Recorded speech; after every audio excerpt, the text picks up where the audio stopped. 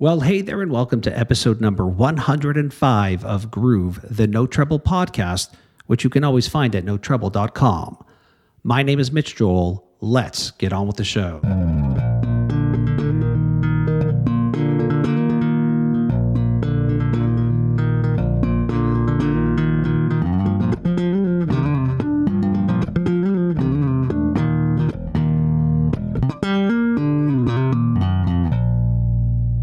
So who are you and what do you do? Well, hello. My name is Freekbass, and I am predominantly a bass player and I'm a music producer, beat creator, little jack of all funk, I guess you could say. Yes. And I appreciate you doing this. You just ran into Corey from No Trouble, and I was texting Corey saying, who are we going to have on the show? And he's like, Freekbass is here. Oh, that's great. It was so great to meet Corey in person because, we've talked through email and socials for years and years. And I was down getting some coffee in the morning, and we were like, wait a minute, what? So it was really, really special. And where were you guys? You were at a bass camp, correct? Yes, Gerald Beasley's Bass Boot Camp, which is just for any bass player out there, I cannot recommend it enough. It's just Gerald and the whole staff there, Lee, everybody, Roxanne, Gerald's wife. I mean, they just have everything just so dialed in. Probably, I'd say over half the campers there, bass players, campers are return people that, you see a lot of the same faces just because it's such an inspiring experience. And I believe this was their 21st year. I started doing it. I think this is my fourth or fifth I've done. And I started, it was about 2015, 2016 was probably my first. So, and my last one, I wasn't last year's, but I was there 2 years ago, which was right kind of at the tail end of the pandemic. So it was a little, everybody was like, of course, everybody was all masked up and everybody was like a little, ooh, so this was really nice because obviously, we're not totally out of the weeds with everything, but definitely the relaxation factor was a lot better this time. Talk to me a little bit about what happens at a bass camp. And the reason I'm asking this is I studied the electric bass post-secondary, then decided to go into the media side of things. And I tinker with it here and there, but my real passion is speaking to other bass players. I just love the instrument.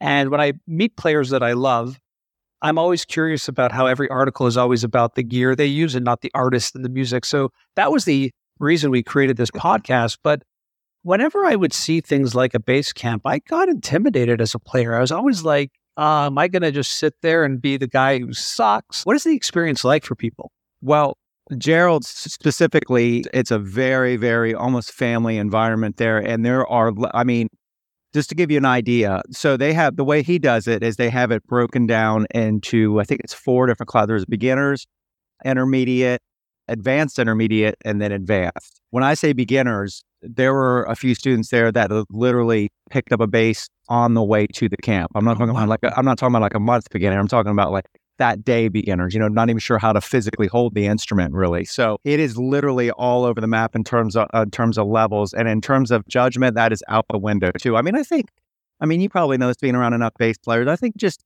the bass player community, I think just in general is a very kind of non-judgmental and welcoming community. And I think a lot of that, I've always wondered that. And I think a lot of it has to do with, I think even when you're a kid, usually bass is one of the instruments that you choose to play. Unlike parents say, hey, you need to play piano or you got to play guitar, or sing or whatever the case may be.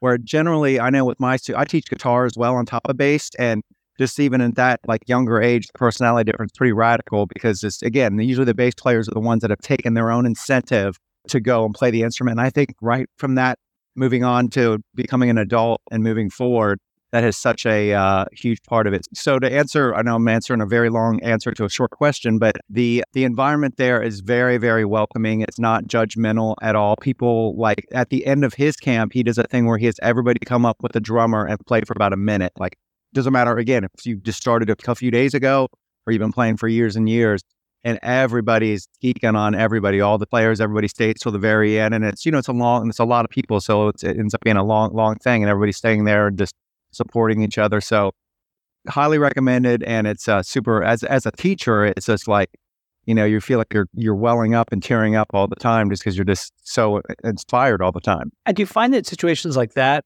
as a player, you can really accelerate, whether you're beginner, intermediate, or advanced, that just being in the environment of all these players is part of it, that it's just inspiring? Oh, for sure. Definitely. And not only just the teaching part and seeing their eyes light up and them learning stuff, but even like throughout the camp, talking to, people, obviously you're there and people are coming up to you and stopping you and asking you questions and talking to you about their experience and you're telling them about your experiences. Yeah, just the whole entire thing. It's a really, really incredible experience. It really is. If you're a bass player, again, I can't recommend it enough. You're on this incredible journey, and I think we'd be remiss if we didn't really go back in time, because in getting ready for this conversation, one of the things I do love is the origin story. I'm curious about when you first saw the electric bass, and was that the moment when you started playing it, or did you see it and play it later? When did this instrument magically come into your life? And it really was magic too. So I started off as more of a drummer in school band, played kit and did that, started dabbling in guitar a little bit, but it was kind of a twofold thing. There were two things that happened really that, like, in terms of my big light bulb, Superman finding the crystal out in his shed, making the Fortress of Solitude moments. One was, I remember I was probably, I'm from Cincinnati, Ohio, and, funk is a hotbed in this part of the country, Cincinnati, Dayton. And one of the bands from Dayton, Ohio is Zap. And so you would always hear that. I mean, you hear it nationally, of course, but you really hear it around in this area quite a bit. And I was a little kid at the hardware store with my father.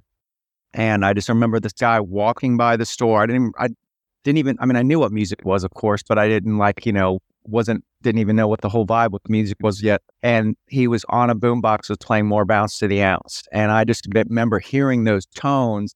And I wasn't even really thinking of it as a musical thing. I was just like, what are those, like, what is that? Like, what's that coming at me? And it was like, it really affected me. So years later, probably I think I was in 5th grade, there's a music college in Ohio called Oberlin Music College, which is Northern Ohio. It's kind of like a private music college. And their jazz band, they were kind of like touring amongst schools, I'm assuming, within the state. And again, I'm from Cincinnati, Ohio. And they just coincidentally set me literally right in front of the bass player. And I even remember, I didn't know bass brands or anything then, but I still remember like it was yesterday. It was a Gibson EBO bass, which I found out later. I just remember looking like, that's like the guitar player AC/DC plays, but it's a bass. And I remember like thinking that. But when I was that close to it, just a couple feet away, and those tones that I'd heard years earlier with the Zap thing, and seeing it and the physicality of it and just the sound, but also just the strings being so thick and just like everything about it, it was mesmerizing to me. And I was like, I knew that was the instrument I had to do. You hear so many stories about bass players that kind of become the bass player in the band by default because there's too many guitar players. Like, well, I guess I'll just play bass, Totally. But mine was definitely a conscious, like, I want to play bass. I want to be a bass player for sure. How really crazy cool, too, because usually in that scenario, it's a double bass.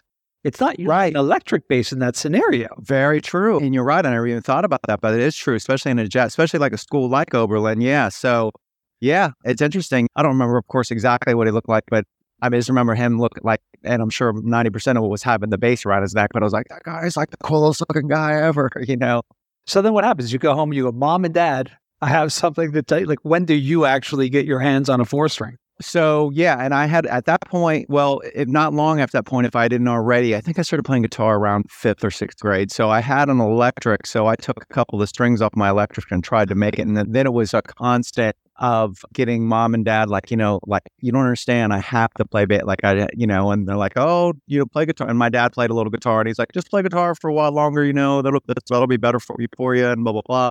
So I guess it was in 7th grade, my folks got me a Fender Music Master bass. Yeah. Respectable. And, and by the way, here's a little pro tip, by the way, to all you bass players out there: never, ever get rid of your first bass. I did. Yeah. And I would give anything to have that Music Master back. I was selling one thing to get the next thing type thing at that age, but I so wish I still, because I remember what the case smelled like when you opened it up, like everything about it. So I got that in a PV amp, and my life was changed. And literally probably a month or so later, in Cincinnati, there's a radio station here called WEBN, and they used to have this thing called the WEBN Classified. It was almost kind of like an audio version of almost like eBay or something like that. But then they would also have like job opportunity stuff. And they had this one that came on, and it was like 12-year-old guitar player looking for other musicians to play with. And I ended up calling this guy up, and I'd literally had my bass for a couple of weeks. I mean, I really didn't know what I was doing at that point. But of course I was like, oh yeah, I've been playing for a long time. So he had me out. He had been playing for a while, and it was a blues band he's putting together. So I went to this blues band rehearsal with a few guys, and I was basically lost. And luckily, they stuck it out with me, gave me another week. And the good thing is after that rehearsal, I went home and I practiced like I was like, I'm coming to that next rehearsal, and that ain't going to happen again. I'm not going to put myself in that position. So it forced me very quickly to figure out what the heck I was doing. And then, that little relationship right there ended up leading to a keyboard player who we'll probably get into later, who ended up being one of my best friends. His name's Atal Shore. He's the guy that co-wrote the song Smooth by Santana and won a Grammy, amazing career, but he produced a bunch of my stuff even recently. And just from that little call from a, 12-year-old kid that didn't really know how to play bass yet. Yeah. Did you find that when you started playing it more seriously that you heard the bass in music differently, or did you recognize or acknowledge that you had actually been hearing it for a while, and that's probably what attracted you to it? Do you ever think back of just the music side of it? And I find that when I speak to bass players, there's something fundamental in how they hear that instrument in music that drives their passion. Yes, for sure. I was talking about the Zap thing with the more bounce to the ounce situation. I mean, I was like, oh, this is the thing that's making those sounds, and I started figuring it out. And so it was kind of obviously a process too, because like, when I was learning bass line, sometimes I would kind of more learn the melody, and then I would learn obviously the bass line itself. And then from there, but yeah, for sure. Another big turning point for me in terms of like, so I started like all bass players, a year or two later, started getting obsessed with Jaco. Thought I was going to be the next Jaco Pastorius, and then got into Rush and Geddy Lee and a lot of prog rock and all that kind of stuff. So in 8th grade, between 8th and 9th grade, I worked at a little mom and pop music store, and they let me come in there a few hours a day to work off to pay for a bass.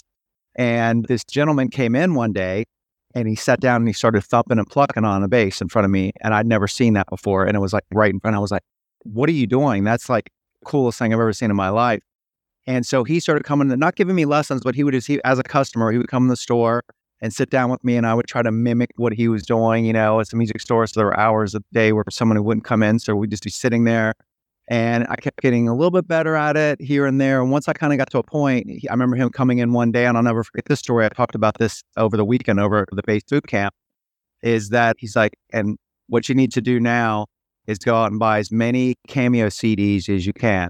And there's a band called Cameo, go check it out. And obviously we all know Cameo, but it's like the thing, especially for as your ears are developing and you're learning as a player, the bass, there's no doubt what the bass is on that mix. I mean, they have a crank to the mix. And of course, it's also very repetitive, so once you learn the line, you can just worry about grooving, whatever the technique is. So once I started getting into the Cameo stuff, again, that was another big game changer moment for me. And I started learning all those Cameo bass lines that we're also familiar with. And that was going to help me develop my style into what it was. So you start playing this instrument at grade 7, let's call it, even though you're romanticizing about it prior to that.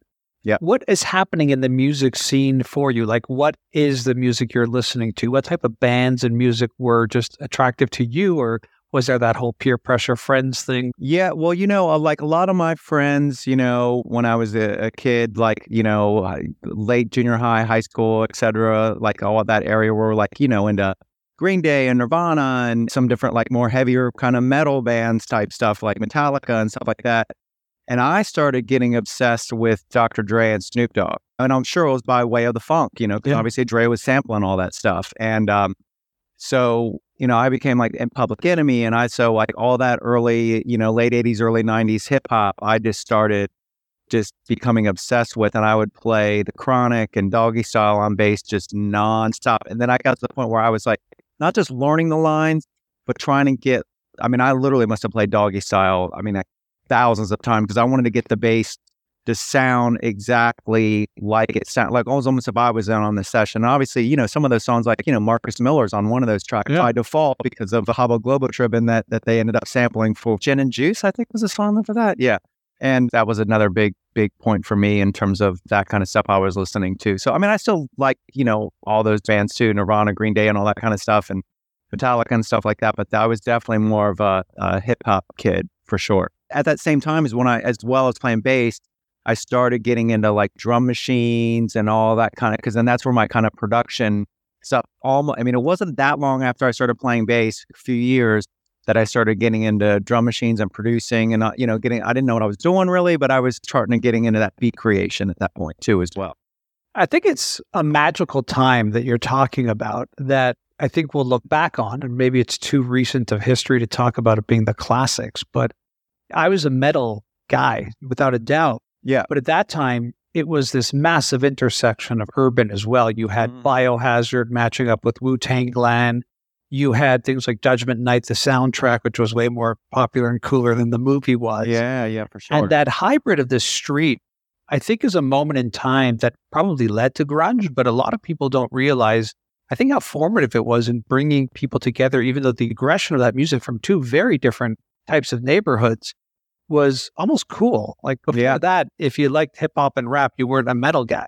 Right. At that moment in time, like Helmet and bands like that really brought it together. Well, and the Anthrax Public Enemy thing. Oh, God, yeah. Bring Up the Noise. Yeah, that was a game changer. And, and if you go a few years earlier than that, obviously the first little dabble in that was obviously the Aerosmith Run DMC thing. Walk This Way. Yeah. What an amazing time. It's so cool when I think about which albums were really hitting notes with me at that point. Yeah. I'm curious about when you decided, okay, I do love this, but now this is going to be a job. This is going to be my profession. It's going to be my career. We'll get into the visuals and the things that you do because you're so much more than just playing music. But at what point were you really serious about it? What were the reactions of friends and family around you? Was it very clear to you, like, this is it, I am Freekbass, move on? Yeah, I mean, I hadn't gotten the name yet, Freekbass, because Bootsy's the one that gave me that name, which we'll talk about in a little bit, probably. Yeah. But I pretty much it wasn't like the second I started playing music, I knew this was going to be something I was going to be doing forever. I started playing gigs pretty quickly too. Wasn't long. They were tiny little gigs here and there, but there's a club here in Cincinnati called Bogart's, which is kind of like it's like the mid 1,300 seater kind of club. It's still kind of like a hipster indoor club and like touring bands that would play there. So we got to the band I was in, we were called, this is so cheesy, I can't believe I'm talking about this, but it was a band that was called Fountain of Youth. And we were we did some other songs, but essentially like a Rush tribute band of kids. We're three of us. The guitar player ended up being a really accomplished guitar classical teacher too. His name's Paul, but we just did a bunch of Rush stuff and they had us open up for a big band because we were kids. So it was kind of like a novelty thing. And we even did La Villa Strangiato, I'll say. Not YYZ, but La Villa. So we were hardcore.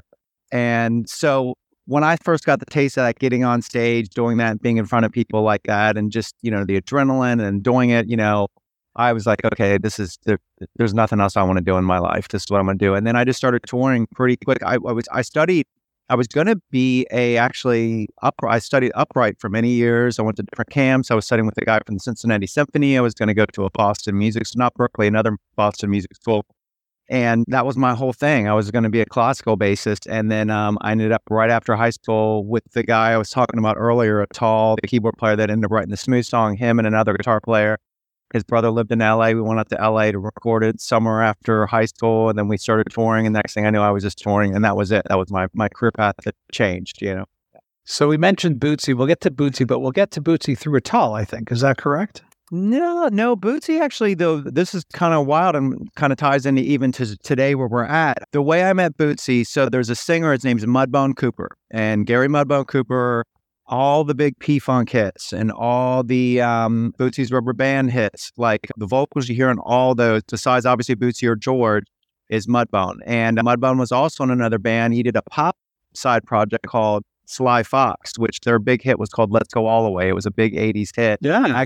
Actually had a big resurgence. They used it for Iron Man 3, so it was like another little kind of resurgence for that. So he's from Cincinnati. He's originally from Baltimore, but he lived in Cincinnati, Mudbone, and wanted to put together another, like he was thinking about putting Sly Fox back together. And I was just starting to kind of make my name around town a little bit as a bass player. And he had heard about me and he had me come over and start doing I didn't know anything about the P-Funk stuff, any of that stuff. It was just the Sly Fox. I knew that song, Let's Go All the Way. And so I started tracking in the studio with him and I would go over his place and he would just start putting these videos on. And I was like, and I would like look at him and I'd look at him like, and it was like Bootsy from like Houston, Texas from 76 or something. I'm like, that's you on there. And he's like, oh yeah, I also do this thing. And then, so he started kind of schooling me in the world of the funk. So I started learning that whole stuff. Like he kind of always, like Muddy always liked to try to keep his pop world and his funk almost like there were two different, are two different genres, but almost like two different, almost personalities, personas and everything. so there's a label out of Japan called P-Vine Records, which is still around today. It's a great label. And they're basically funk and soul, and they do a lot of hip hop now too as well. But they were doing a Jimi Hendrix tribute album, not cover songs, but songs written about Jimi Hendrix. They're using different funk artists. I think like some of the guys from Earth, Wind and Fire were doing a track, Ohio Players, and Mudbone was doing a track with Michael Hampton, who most people in the funk world know him as Kid Funkadelic from P-Funk. They were doing a track together. Michael's an amazing guitar player. Kind of took Eddie Hazel's place after Eddie passed. And so they asked me if I want to, Mudbone's like, hey man, we're doing a demo for the song. I think it's going to be on P-Vine Records. Do you want to play bass on it? I was like, yeah, of course, And I was like, well, what are we doing? He's like, oh, well, we're going to do it at Bootsy's place. He's going to produce and engineer it. And I was just off the cuff, and I was like, wait, what? Hold on, we're going where and doing what? So that's where we did it, and that's when I met Bootsy. So he brought me out to his studio, and it's funny because Bootsy answered the door. He had this big, kind of barn-looking thing where he recorded, and he looked like, Bootsy is tall, but to me, he looked then, when he opened that door, he looked like he was 30 feet tall, like Godzilla, and huge grin on his face, super, super inviting, brought me into the studio. He was engineering even the board too as well. And we laid down the track, and it was perfect day. But as the studio session was going, I kept seeing all his effects around. And first off, he also had me plug through his whole rig. So I was going through massive, 618s and 15. And you just do that on the bass. And it was so it was super easy to track because it was so big sounding. But I was plugging through all his effects. And of course, he probably just met me. He probably wasn't able to remember my name yet. And he's like, man, you got that freaky bass thing going. You're over there freaking on the effects. And as the day went on, freaky bass thing became freak, and then freak bass. And then people in his studio just started referring to me as the day went on, just as freak bass. And then that's how the name got born there in the studio working with him that day. It's one thing to come up with a name and build a brand around it. It's another when it's got that type of mythology to it. It's so cool. It's such a fun story. Oh, well, thank you. And then a couple weeks later after we'd done that session, Bootsy got back in touch with me and said, hey, why don't you come over here to the studio and we'll do some stuff. So I started going over his studio, and I'd spent hours and hours in his studio, 6, 7, 8 hours in his studio. Not, of course I was like, oh, I'm going to learn all this really cool bass stuff. And, there's some of that for sure. But a lot of it was more about engineering. I learned how to use my Kai MPC, which is a sampling drum machine. It's what Dre uses, all this stuff. It's like a production center. Bootsy showed me how to use that, how to do sampling better, how to do a studio record versus a live record, surviving in the music. He would just talk to me for hours and hours about his experiences dealing with managers and booking agents. And, it was like going to school, basically, is what it was. And it was life-changing for me because it taught me how to work in a studio even more than I already knew, and how to record records and how to do sampling and just, it was just incredible. And then of course all the business side of stuff, and it really set my kind of career off on hopefully places I might have gotten to on my own, but it was definitely let me see the pathway a little bit easier for sure. Yeah. And did you ever speak specifically about the bass or play bass together and things like that? We would, yeah, for sure. And a lot of it was just had to do with okay, when you're doing a studio album, whether it be pop or funk or hip hop or whatever, maybe lean more this way. And then when you're doing a live album, more lean this way, type thing. So in other words, don't get crazy busy on something, think about it more in terms of the song, and then just lay back in this too. And which, by the way, going back to the first story, when I met Bootsy, I think that's one of the big reasons why he ended up getting, you'd obviously have to talk to him to know for sure. But I think part of it was, I'm assuming when a lot of bass players get around him, they just want to go chop heavy and show how great their chops are and just start going crazy.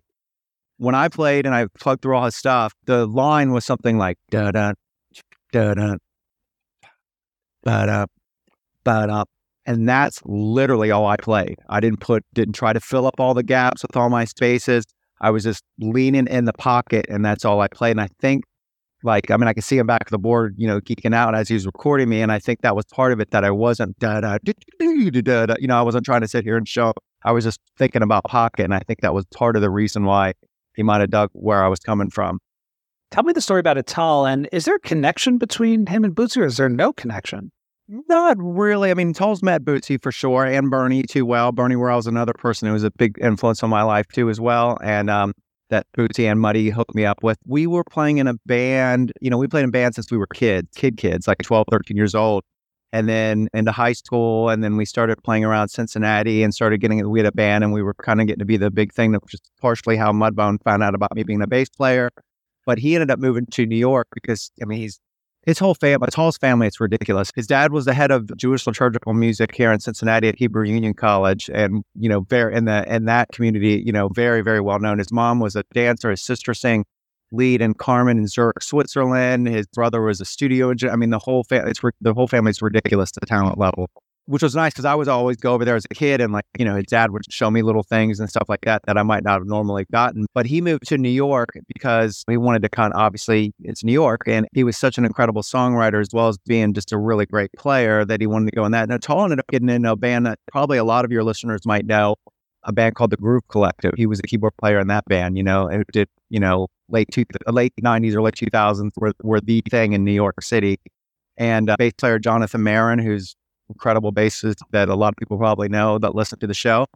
Jonathan's a great guy too as well. But yeah, so he, then started getting known more. Like I think he did a couple of songs for Jewel, and he co-wrote the Maxwell album, Maxwell's debut album. Great album. Yeah, Ascension, Like It's All. I think if he wasn't the main, I mean, he's definitely the main songwriter. He might have co-wrote it with Maxwell. That's where he started putting his name on the map as a songwriter. So his manager, I guess at the time, said, "Hey, they're doing this album for Santana. Do you want to submit a song?" So first off, he had no idea he was going to make the album. Then he had no idea it was going to obviously be the single, and of course had no idea that it was going to be this, the song that's probably we're going to be hearing 40, 50 years from now. But it's funny because when he told me about it, the video was out a few weeks later. Obviously, him and Rob Thomas wrote it together for Matchbox 20.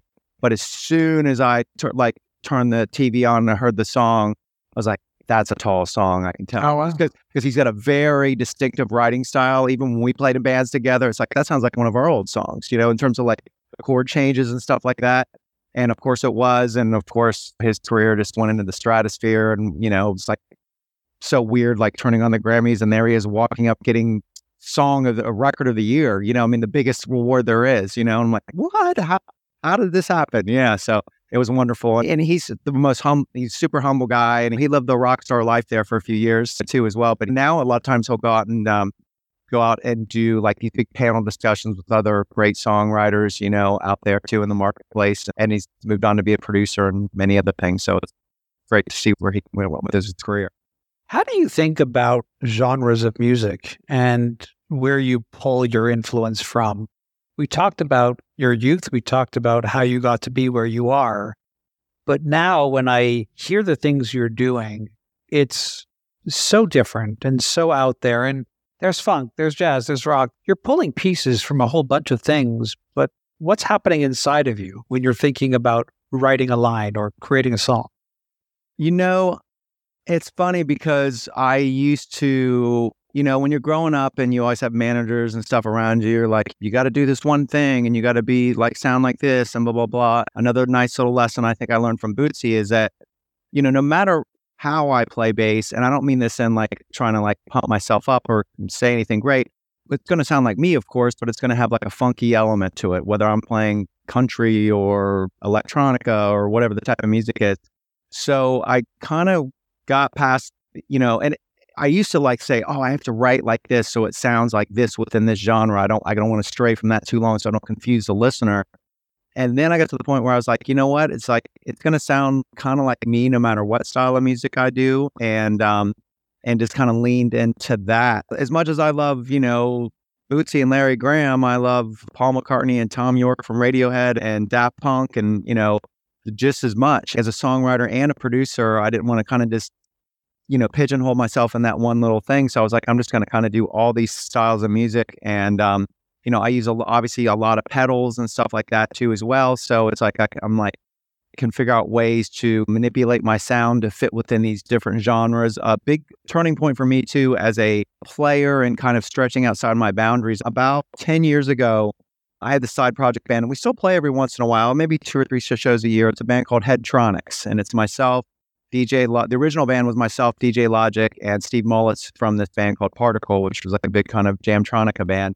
Steve wasn't always able to do the gigs, so we actually did a big run where Bernie Worrell kind of joined us for a whole run too as well. But the gigs were, hour and a half, 2 hour long shows, whether they're festival gigs or club gigs.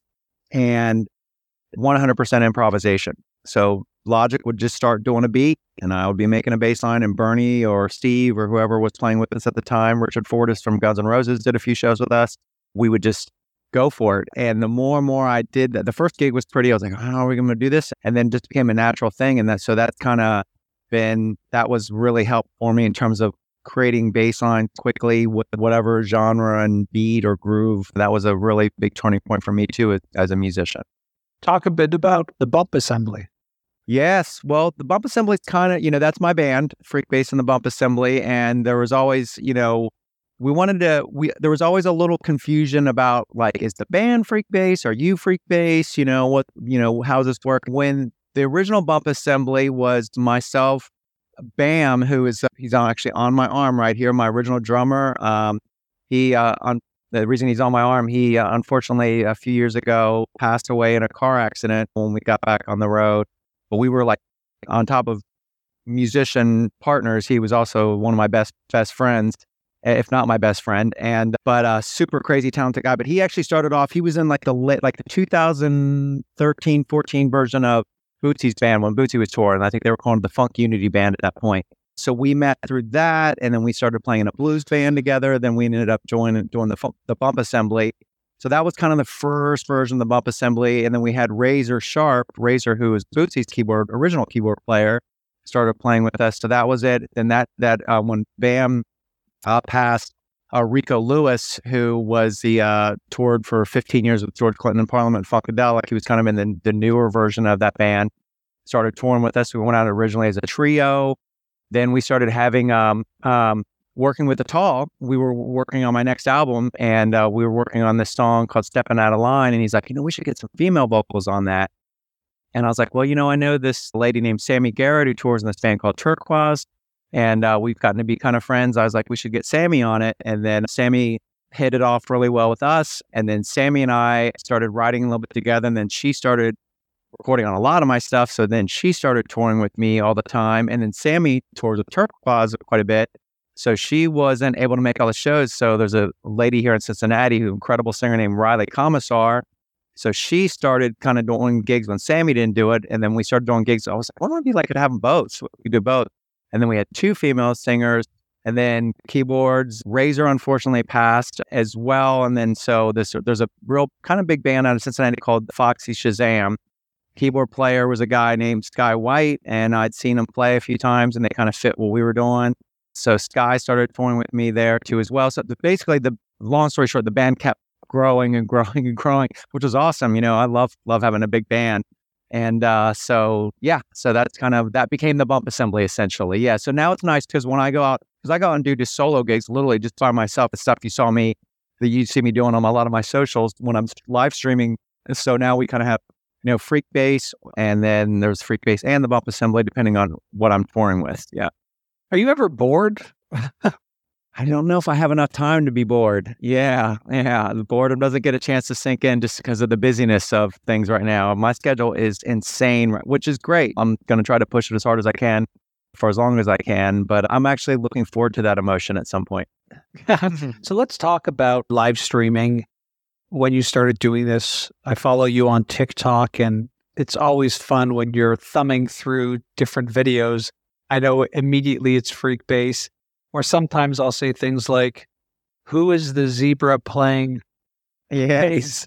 Or has the live button? Where did all that come from, and how has it developed? Because now with things like TikTok and Shorts and YouTube, this is a really important part if you're trying to get your music out to the world. For sure. Live, this has become, here, let me not jump ahead. Let's start where we're kind of started from. As obviously, like with every musician, when the pandemic hit, everything just obviously shut down, and we were all looking for different ways to stay connected with people. And I originally started doing a show on my Facebook Live called Saturday Night Chit Chat. Everybody I knew everybody was home stuck on Saturdays, so I did this show called Saturday Night Chit Chat, kind of like what you're doing. I just have different musicians on, and we just kind of talk how you been, what have you been doing to keep yourself busy, blah blah blah. And that kind of started getting a little following. And I kept hearing about this platform called Twitch from a lot of my other friends, musician friends. My regret with Twitch is I wish I would have started it earlier during the stream. I was kind of on the tail end of the pandemic when I finally jumped into that. but it's a live streaming platform. And I was like, oh, this is interesting. That's all they do is live stream. That's their whole thing. And then started, of course, reading all these articles, New York Times had this big piece about it, how big it was getting and everything. So I kind of went feet first into that and then started with live streaming. The big thing is once you kind of figure out what you're doing on there, scheduling is so important. It's just like a TV show. So if you're on Tuesday, Thursdays, and Fridays at 9 p.m. Eastern time, whatever you decide it is, people expect when they turn on their computers or their phones or whatever that you're on that time, just like they would if they're watching a TV show. So it becomes, and obviously the other thing that, when you're live streaming, it's not like I'm just like turning the camera on and going. It's like you have to prep for whatever that show is. So that's a couple hours there too as well. So it kind of starts becoming, if you want to do it, in my opinion, like where there's entertainment value involved and also artistic value involved, it's very time consuming. My thing was, I was like, I'm sitting in the studio all the time, making beats, making grooves. What would it be like just to turn the camera on and see people, how I do that? And I maybe involve just like a live show. And I would say the live streaming on Twitch and then now TikTok, which I'll talk about in just a second, is definitely in terms of like the way you feel, that adrenaline rush and that connection with the audience is as close to being in an audience as you can get without actually being in an audience. So zap ahead a few months, I started kind of getting a nice little following on Twitch. And there's a guy that watched me on Twitch and he's like, we're also doing live streaming over on TikTok too. You should check about it. I was like, I didn't even know, and I had a TikTok account and I would go there every once in a while, watch the crazy little funny dance videos. I'm like, I don't know what TikTok, that's not, He's like, no, we're really going to start really doing a lot of stuff on there. And TikTok, I started doing this, I was like, okay, I'll do an hour here and there. And then it just started growing so quickly for me over there. A big, huge reason for that, obviously, their user base is huge. Twitch is awesome, and I love Twitch, and it was a game changer for me. But it's more of a niche kind of thing. Like my mom knows what TikTok is, she doesn't know what Twitch is. Yeah, Twitch was the name. Even primarily, it was still mostly video games as streamers for Correct. that. Yeah. Correct. That's it. Exactly. They started leaning into the music stuff more, which was nice. But yeah, so I started doing TikTok and I would just do an hour here, an hour there. And then I started getting a buzz in this management company. They're called Taboost, who is an agency that represent artists that are starting to make a little name of themselves on Twitch. Just like a management, like if you had a band management for touring and stuff, they reached out to me and was like, we'd like to manage you. And I'm like, manage me? And yeah, we just handle, all we do is your TikTok. That's it, nothing else. So whether it be getting more people there or getting different promotional opportunities, whether it be inside of TikTok or outside with interviews or whatever, it's just related just to that platform. So now, long story short, zap ahead. I've only been actually streaming since back on TikTok, that is, since back in, I think, early March. But now I'm streaming 6 days a week. I'm on there 6 days, Sunday through Friday. My only day off is Saturday. And it's 10 p.m. Eastern time, 7 p.m. Pacific time. And I'm on there 2, 3, 4 hours at a time. And we have this vibrant community who they've all gotten to be friends and connect with each other. So it's like this, it's really become this thing too. And I think part of it too, the one thing I think is really important with TikTok is for musicians too. I think the vertical aspect of it is such a huge thing because, where Twitch was, it's obviously more like a YouTube thing where it's horizontal and you get to see all my toys in my studio, which is cool. But especially for me and as frantic and in your face with some of my stuff is, I think the fact that I'm literally enveloping your whole screen, for better or worse. I'm sure there's a lot of trolls out there be like, yeah, let's get rid of this guy. But I think just it's just probably when you're, everybody's doing this constantly on their phones and all of a sudden whoa, what's this weird bass music with this weird looking guy on here? I think that's kind of what kind of hooked people initially is my guess, You've got helium balloons in the background, panda dolls. Yeah. You go Craig kooky with the costumes, sometimes literally full on costumes. Who is that person? How much planning does that take? What are you thinking creatively? What is the style you want people to feel when they see it? Because funk has one vibe to it. Improv has another vibe to it.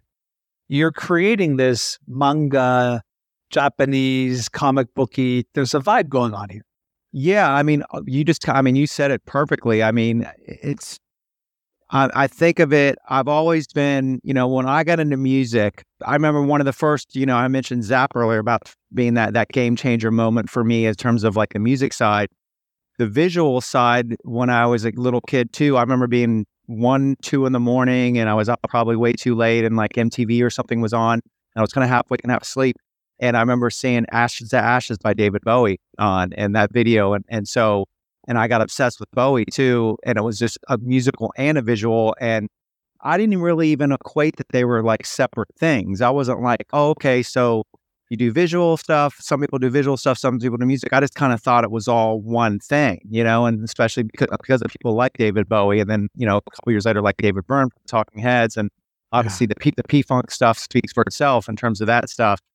And I'm a huge superhero nut too. On top of that, you can see probably there's bobbleheads and stuff everywhere around here. So to me, it all kind of feels like it's all one thing. And then on top of that, my mom, my father was a fireman, and he would be, when you're a fireman, you work 24 hours and you're off 48 hours. And so when I was real little, she would, she was all into like the old Judy. She's not even from that generation, but she was all kind of old Judy Garland movies and all those early showbiz type movies. So I'd be sitting there watching all those with her. And I think between that and the music, it just kind of all melted into kind of one thing. And I've always thought of it, music and visual, all as one thing. I don't think of it as two separate things, But you're walking down the street, you see a zebra or unicorn costume. Is that you thinking that would be fun on the show? Or you proactively, I should dress like a zebra? What's going on there? I think there's a little proactive stuff about it too as well. I mean, I'm always, like with the zebra thing, I had the idea. There's an outfit I had that kind of had a zebra vibe to it. And I was like, let's don't do this 80%. Let's go 100%. Let's not just wear the zebra outfit. Let's actually be a zebra, So I went and looked at some different masks, and I found this mask, and it was so tripped out looking. It's tripped out. Especially mostly the eyes. It's like, because it's like really weird looking, like when you're wearing it, and it kind of sucks you in. And I knew, getting back to the vertical thing, I knew, like with it being that up in your as you're nose. Yeah. So just kind of went all in with it, I love it. Well, the other thing that's interesting about video is I was reading about you, and you had a massive viral hit with the Notre Dame project, We Are ND. That must have been something also in your brain about, well, hold on, there's like this whole other world of what viral means and what success can look like. We think it's Grammys or album sales. Video views, followers, community.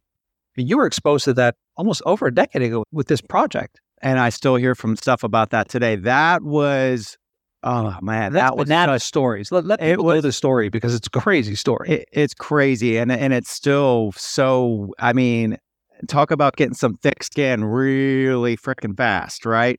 So, I had done a song for the Cincinnati Reds called Reds Fan. And in this area, ended up kind of being a thing where they actually still play Reds Fan even to today down at the ballpark at the end of the games. And I wanted to write a song that wasn't dated. I didn't name any players in it. It was just tough. So I knew, so it would have be able to stand the test of time type thing. So anyway, one of the guys that was from this area knew about that song, and he is the video director at Notre Dame University. He said, man, I love that Reds Fan song. Can we do something similar to Notre Dame? Well, Notre Dame is obviously, it's like this historic school, and it's like, doesn't matter what part of this, especially in the Midwest, which is where I'm from, but like, I'm sure anywhere nationally, it's such a big thing. I was like, sure, yeah, I'd love to do that. I was really excited about it. This is really cool. And I asked a bunch of, because I'll be honest with you, I felt really kind of weird about it at first, because I am a Notre Dame fan, but I'm not from that. I didn't go to that school. I'm from Cincinnati. I'm not from South Bend, Indiana, obviously. I talked to actually, some of my friends actually were like sportscasters in the sports industry here in Cincinnati. I was like, what do you think? Is it going to be like weird, me doing it, And they're like, you should just do it. They're a historical school, et cetera, et cetera. So I was like, all right. So, they spent, had a big production budget, and we did the song, and song came out. Well, I guess Notre Dame, not only did they put the song on their sports site, but they put it on the frickin' front page of the Notre Dame University. Like, you go to not just Notre Dame sports, like Notre Dame, type that in for the first day or two, it was on their thing. And it was a firestorm. So the young people all the younger people that were into it, they loved it and they were into it and everything was cool. So like the first few hours, like, oh, this is cool. Everybody's really digging it. And so it's taken off. But more the old school people were like, who is this guy? And it's like, and I get it, because like, I think about being a Reds fan, if someone like the equivalent of me came in there and did this, I'd be like, well, who is this? You know, he's not upset. What's the deal? You know, type thing. So I get it. Then they ended up having me on these different radio shows, like in both national sports radio shows. And it became this whole thing. Who's this crazy guy with the weird looking bass and the blonde hair and looking just weird, doing this funk song about Notre Dame. There were different players from the school coming out and like, you know, we love this song. And then like there'd be like more of the traditional alumni people like, this is, you know, they had like these like Facebook. This is back when Facebook was, this was 2010. So Facebook was, there was no TikTok or no YouTube was kind of even earlier in that days. But yeah, it was such a, and it's funny because the Atlantic, which is a big, you know, sports, you know, national they actually just, I think it was this last year, and they did like a follow up like 10 years later, whatever it was. And we talked about all this kind of stuff. But, you know, it really, the first 2 days were just crazy, or like the first week or two were just insane. You live it, you know, I don't regret it. I mean, I was like, my intentions were pure. I still love Notre Dame today. I still scoreboard watch with them all the time. And it's an incredible university. As we know, in this crazy world of the internet, there's going to be as many people that may love what you're doing. You're going to have that exact opposite side too as well. So it really helped me, as crazy as it was to go through at the time. It was a very good music life lesson thing for me too as well. Yeah. Let's talk a little bit about experimentation, being weird, trying different things. You talked about effects. You talked about people who've influenced you. I know that you put together a double neck bass. You're really open to trying different things. I think that's why you probably have the success you're having on TikTok, because that's one of the magnets to it. When someone's trying something, where does that come from and how does that evolve as you get older? Because as we get older, we tend to slide a little bit into nostalgia or think that this is what people expect of me, and we fall into our own form. How do you stay open to experimenting on every level? Hardware, gear, pedals, music, the physical part of it? Yeah, I mean, that's a great question. I think a lot of it has to do with a lot of my heroes, musical heroes, the ones that we mentioned, Bowie, and like, let's think about George Clinton. I mean, you go to a George Clinton concert or Bootsy show when Bootsy was still touring, and it's people from, you got the old school funk people there, but there's like, you know, hippie kids that are like 15, 16, 17 years old and a big part of the audience too. And I think that's because the idea of always experimenting with music, you know, like Bootsy, for instance, did the Praxis album with Buckethead, and you listen to that album, it sounds like when it came out last week, or it hasn't even been released yet. It still sounds brand new. It's so ahead of its time.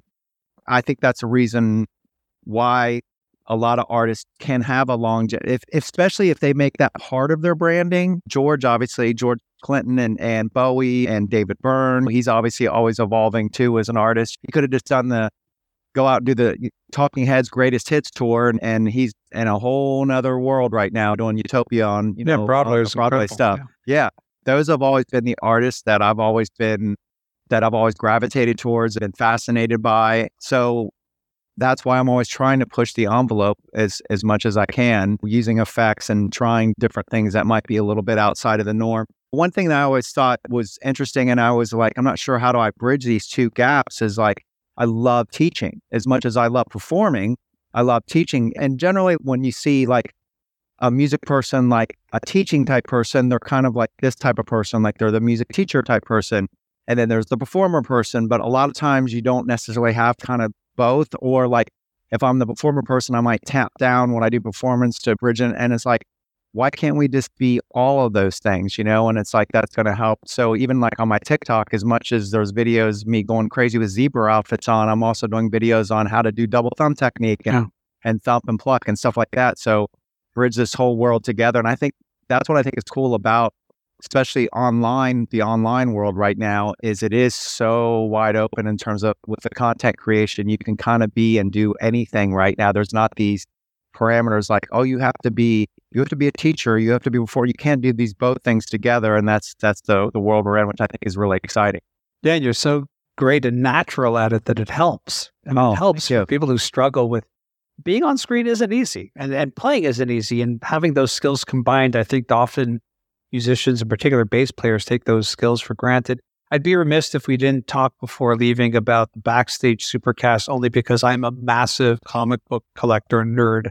So nice. It's a hard world where you have bass players and similar passions in music artists and then also comic books. So I guess I'd ask you, what's in your bin? What's in your weekly pull list? What are you looking for? Real quickly, I'm a Joker fanatic. You can anywhere, wherever you can. Yeah, they're everywhere. Yeah, I am. It's pretty bad. I'm like pretty obsessed with the whole superhero, especially on the film side of stuff.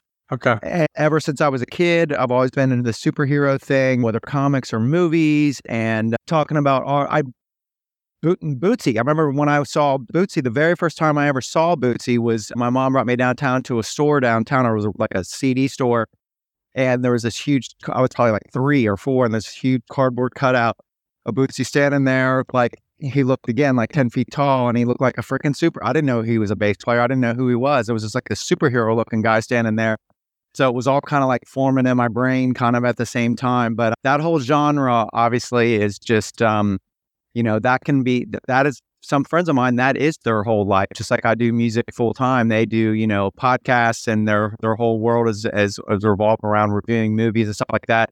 I've been lucky enough to meet some friends that have pulled me into that world a little bit. So I was doing some podcasting, reviewing movies, superhero, CBM type movies and stuff like that. So it's a huge passion of mine. I've been to a few of the Comic Cons. I haven't been to the San Diego one yet. I do want to go to that one. Yeah, for sure. But I've been to some smaller ones around the country, and I'm like the biggest freaking geek in the world. Like, Me too. Total. Yeah, love it. Yeah, it's funny too. Like, I find that as I get older too, the pull of nostalgia is real. There's no doubt. Like, I just spent the weekend with Rob Trujillo and Metallica, and there's so much nostalgia there for me because I was there at the beginning and saw the whole evolution, knew him from Suicidal Tendencies. Yeah. And when it comes to comic books too, even when I look at what's coming out on Wednesday, New Comic Book Day, I find myself looking at some of these covers and immediately feeling this pull of, I don't even know where the storyline is at, but I got to pick that up.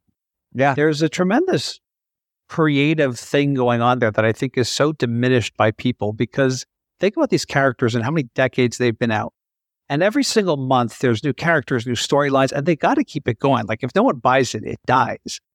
I think it's one of those art forms that is so neglected in terms of being respected by people. And it makes me crazy because if you go back and just look at what Stan Lee created, or the early days of Marvel or DC, and how a lot of even what they made up became actual technology. It's like, like there's crazy stories there. Yeah, it really is. Yeah, it's So let me ask you, I know it's card, are you more DC or Marvel? So it's interesting. I really fell in the middle for a long time, but more DC. Yeah. I was really enamored with the whole Batman turning into Teen Titans, into Nightwing. I always thought that vigilante type of thing was very cool. But again, because of just when it started, like, I was really there when comic book stores opened in the early 80s. Yeah. That it's hard not to think of things like Daredevil and X-Men and all of those titles. Sure. But I would lean more DC, although DC has let me down so severely in terms of movies that it leans me back to Marvel. Lately, I find myself really into the independents. And writers and artists like Ed Brubaker, who did Criminal, almost like a film noir of comic books. There's all these stories that are being told that you realize when you read them, you just can't get these stories any other way. It's amazing. Yeah. I'm more of a DC person. I mean, I love Marvel too as well. And actually, it's funny you bring Daredevil. In the Marvel world, Daredevil is my favorite Marvel character. Yeah, correct. Crossing my fingers about this. I love the Netflix series. Yeah, so I'm hoping that they don't Disneyfy it too much, and still keep it edgy like the Marvel series was. But yeah, I'm definitely more of a DC person, and I'm very excited to see what James Gunn's going to do with this too as well. I love James Gunn. The last Flash was good. I mean, the last Flash movie gave me some hope. I thought that, the Snyder remix on Justice League, I could have gone either way on that. I wasn't sure. I am, as a fan, which I understand there's a marketing side of it, I'm just getting tired of the fact that it's always the origin story.